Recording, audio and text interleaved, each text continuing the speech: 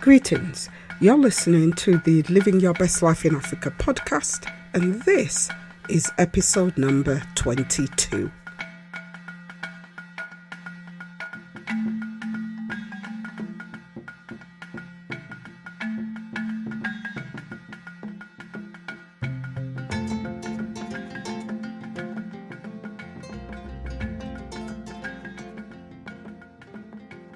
Hi everyone, I hope you had a blessed week, and once again thanks for tuning in. I can't even believe we're on episode 22. Time is just flying, and all the more reason why this week's episode is really apt for the time that we're in. Now, if you've been listening to the podcast over the last 3 weeks, you will have listened to my series on low mood and depression, where I focused on how these two conditions could likely affect your life, your job, and the running or even starting of your business. There's no doubt that if you suffer from low mood or depression, the last thing you'll be inspired to do is to start your liberation business. Heck, sometimes you won't even be able to motivate yourself to eat or do the things you love, much less find the motivation to start your own business. And in that moment, if you recognize yourself here, I want you to think about the one thing you are likely to hate more than the thoughts that hold you back from starting your business. And that's what today's episode is all about. Today, I can reveal that the greatest motivation to get you to start your own business that I have discovered in over 30 years of working with African descent people is the hatred of your job. And so today's episode is called The Biggest Motivation to Kickstart Your Living Your Best Life Plans. There is nothing more septic than the effect you feel when you have to get up and go and do a job that you wish you didn't have to do. Nothing gets under your skin more than the routine of the day job. Now, I've worked in employment rights for over 30 years. In fact, I've never stopped working in that field. And in all that time, what I have discovered is that poor mental health or good mental health, there is nothing that gets to workers more than the hatred of the day job. So today, I want to talk about the reasons you might hate your job, because I hope you see yourself in at least one of those hatred reasons, so that you'll see that even though you may suffer from low mood or depression, and this might be a demotivating factor in your life, there might well be stronger motivations to do something to change your life. And those stronger motivations can help to overpower the impact of low mood and depression or any other demotivation trigger you might be feeling. Over the last 2 years in particular, it's been a real journey working with people who are dissatisfied with their jobs. And what I found is that black workers in some cases have different reasons to white workers for hating their jobs. There are some reasons that are the same, but there are some reasons that are different. And it's these reasons which I want to talk about today, because I see myself in those reasons, and in some cases, the reasons that black workers struggle with today were the same reasons I struggled with 10 years ago. And the focus of today is to try to move us on. Yes, we know we've got low mood and or depression or whatever is holding us back, but we have to move on from there.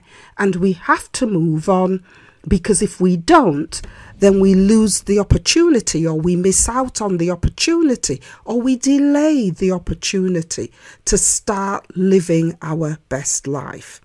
So if you're ready, here goes. At number 5, Black workers hate the fact that they are pigeonholed into jobs which are well below their talent and skills. Despite the fact that black women rank amongst some of the highest qualified workers in the country, black women are not reflected in the same representative numbers in some of the highest jobs in their field. No, where you'll find a black woman is in some of the lowest paying, back-breaking jobs in the country. Typically, black women can be found amongst the rank and file of jobs of cleaners and cooks and any other role that seems to categorise where Western societies feel comfortable with black women being. And black men don't fare any better. Black men can be found in jobs such as street cleaners and delivery drivers. And as if that's not enough, research shows that black workers are some of the most overrepresented workers in casual and insecure contracts where you are most likely to be vulnerable to exploitation. It seems that in Western societies, whilst we get all the smiles and, what's happening to you isn't right, there is a general culture of comfortableness with black workers being in the visibly lowest forms of employment. Now, I'm not intending to take away the nobility of our people who do these jobs rather than sitting on benefits complaining about having no choice in their lives. Nah, that's not what I'm saying. And I'm not taking away from those people who have no choice but to sit on benefits. What I'm saying is that it is well known that if our people are cleaners and cooks and drivers or people on benefits, we're going to be some of the best in the game at what we have to do. Now, what do I mean by that? I mean that those in our communities who are focused on trying to make the best of a bad situation will employ all kinds of skills to make it. Black people will employ all kinds of survival strategies that we don't even know we have to try to minimize the impact of the demeaning situation we find ourselves in. We're not stupid. We know if we're on the bottom of the ladder, but we still make it a kingly and queenly experience. And what I am saying is that if that be the case, if we can put our best efforts into doing any job or dealing with any situation that we find soul destroying, it would be just as easy to put that energy into starting our own side hustle or our own small business, where you can begin to make new money to plan to live your best life. Oftentimes, you'll hear people talk about our young people who hustle on the streets, and what they're not realising is that in a job where they're almost living as an underclass in societies all over the Western world, they're using some of the toppest quality skills in order to get through a hustling day. And what I'm saying is that there is just something in our nature where we are the best at what we do, no matter what we do. And if that be the case, it would be just as easy to put those skills and those energies into starting our own side hustle or small business so that we can make real concrete plans to live our best lives. At number 4, black workers hate the fact that they are passed over for promotion, but expected to train the person who they know will be promoted above them. How many of us have been through that situation? You're expected to train that person who you know is going to be promoted above you, even though you know that person will be promoted with less experience. Doesn't it make you want to rag somebody's hair out? How many times has this happened to you or to people who you know? It's certainly happened to me more than once and continue to happen to me right up until the day I quit my job. There can be nothing worse than having to take orders from someone who isn't capable of walking in your shoes. And then to make matters worse, after you've trained them to be your boss, you still have to keep supporting the idiot person because they have no idea how to do the job without you.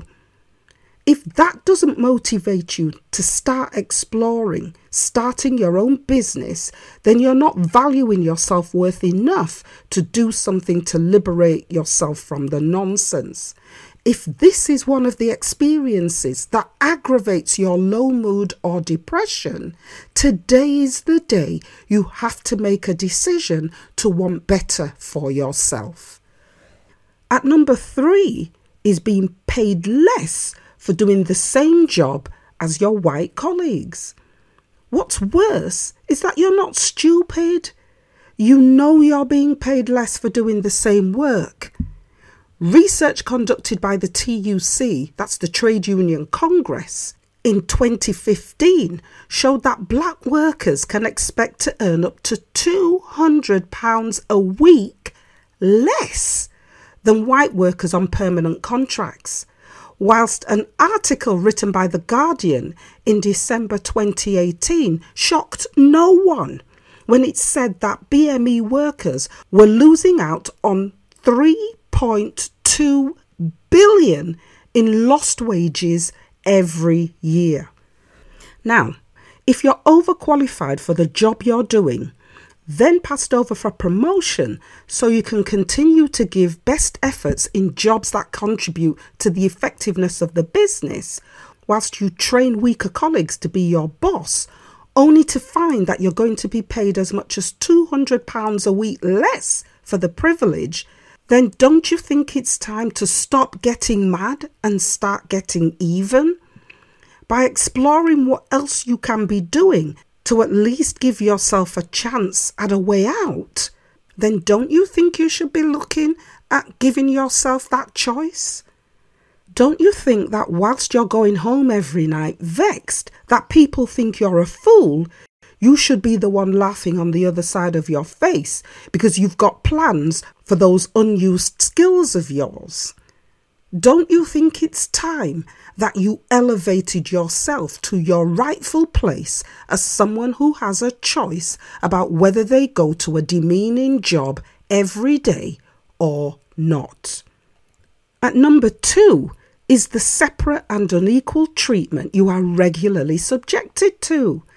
This type of treatment is typified by having your work scrutinised to within an inch of its life, or being called back to complete the extra work that needs to be done, whilst your white colleagues are able to go home earlier than you, or even being subjected to covert types of exclusion, where your colleagues are given information that makes them look good in the beauty contest lineup of good workers, whilst you are not given that information, and all kinds of treatment that you receive at work that makes you feel less than, that makes you feel demeaned. I know as you're listening to this, you're going to feel uncomfortable because in the last 5 years, black workers have been made to feel uncomfortable talking about these things because of the growth of active reverse racism techniques, where the use of those techniques makes it feel uncomfortable to talk about racist things that happen to you at work. Because the focus of such techniques is to make the perpetrator the victim and the victim the perpetrator. But let me tell you, nothing has changed for black workers. If anything, things have got worse. There are numerous amounts of research and write-ups about black workers with African-sounding names, for example, not being interviewed for jobs, or not being interviewed for public-facing or customer-facing type jobs. And as if to make matters worse, it's typical to find yourself as a black worker being racially abused by white customers who feel emboldened to tell you that they're not going to take a service from you. And when you talk about it at work, the response will generally be, "Oh, Asha, come on. You know, everybody goes through that. You're so serious. You know, you just need to sort of polish off them chips on your shoulder." If this is your experience, don't you think you owe it to yourself to take your shoulder chips, polish them, and start your own small business or side hustle with them so you don't have to be treated like a fourth-class citizen at work. Don't you think it's time? Because I certainly do. When I have to listen to people's experiences over and over and over again, and the helplessness that I hear in people's voices, I certainly think it's time for us to grab the power we think we don't have and to do something to begin to liberate ourselves and our lives. And I'm now down to the number one reason that is the biggest motivation you can find to kickstart your Living Your Best Life in Africa plans. And that number one reason, the final, most gut-wrenching, most annoying, most blood-boiling thing that makes black workers hate their jobs or hate going to work is Brexit. And Brexit is a typically UK experience, but there are equivalent experiences all over the Western world. From which rock did some of your colleagues crawl out from under to think that it's okay to use Brexit in all its connotations to make you feel that despite being a legitimate citizen of the UK, with all your UK citizenship rights, that you have somehow taken something away from them that does not belong to you, like your job? From which rock? Black workers have never faced a more hostile environment in the workplace than the work environments we are facing now, with every Tom, Dick and Julie feeling free to express their views about why it's time to take their country back and make white countries great again. From which rock?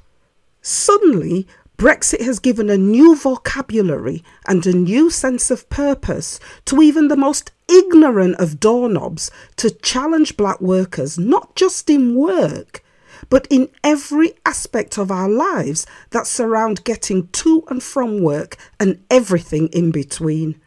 For example, you're leaving your house to walk to work and they don't want to move on the pavement so you can get past. Or getting on the bus and seeing them sit on the outside of the seat and not move because they don't want you to sit next to them, and throwing shade whilst they're doing it. Or walking to work and hearing someone say that it won't be long before you'll have to leave and fuck off back to your own country where you came from. And you laugh because you were born in Peckham or Leeds. It's terrible. And what's worse, no one is talking about it because, well, as black people in the UK, we've been living our lives like this all our lives, so we just get on with it. But I say, at what point do we begin to institute Blaxit? What is it going to take for black workers in the Western world to say to ourselves that enough is enough and black workers are exiting these environments that are not good for our health? Because we're accepting that there can be no greater motivation to make a plan to liberate ourselves than a plan that will give us a choice about whether we have to subject ourselves to this nonsense every day. And what greater plan can you have than a plan to start your own business to make that new money so you can buy yourself out of your day job and live your best life? Now, you might be saying that my vision of getting yourself out of your day job, what I'm calling Blaxit, is easier said than done. And you're right. Anything that you are going to put your sweat into is going to be hard. But remember, I belong to the Don't Get Mad, Get Even club, where I prefer to do rather than to solely talk about or dream about doing. And I want you to be a member of that club too. I am not going to leave you to do this on your own. So over the next 3 months, I'm inviting you to stay tuned to the podcast. If you know people who fit the experiences that I have talked about in this session, then let them know that I am inviting you to stay tuned to the podcast, because I'm going to take you on a podcast journey of all things starting your black business. These next series of podcasts are going to coincide with the next launch of my 7 Passions Masterclass, where I take you through the 7 passions you can use to start a business that will make you your new money that you can put towards buying yourself out of your day job. But you're going to need to stay tuned to the podcast, so you're the first in line to register for the masterclass when it goes live in 2 months' time. Britain is getting ready to crash out of the EU, and we already know that whenever Britain catches a cold, black people in Britain catch hell. So we have to be ready for this with counteraction too. And I'm saying that over the next 3 months, we are going to start that process of Blaxit. And if you want to be part of it, tell everybody, tell anyone who you believe fits these experiences that we've been talking about, that I am going to be taking you through an alternative way to deal with the impact. We're going to start next week with the first of these podcast episodes, which is about what you need to know about keeping your job and starting your business. I really look forward to seeing you there. You've been listening to the Living Your Best Life in Africa podcast. My name is Dr. Asha, and I'm out.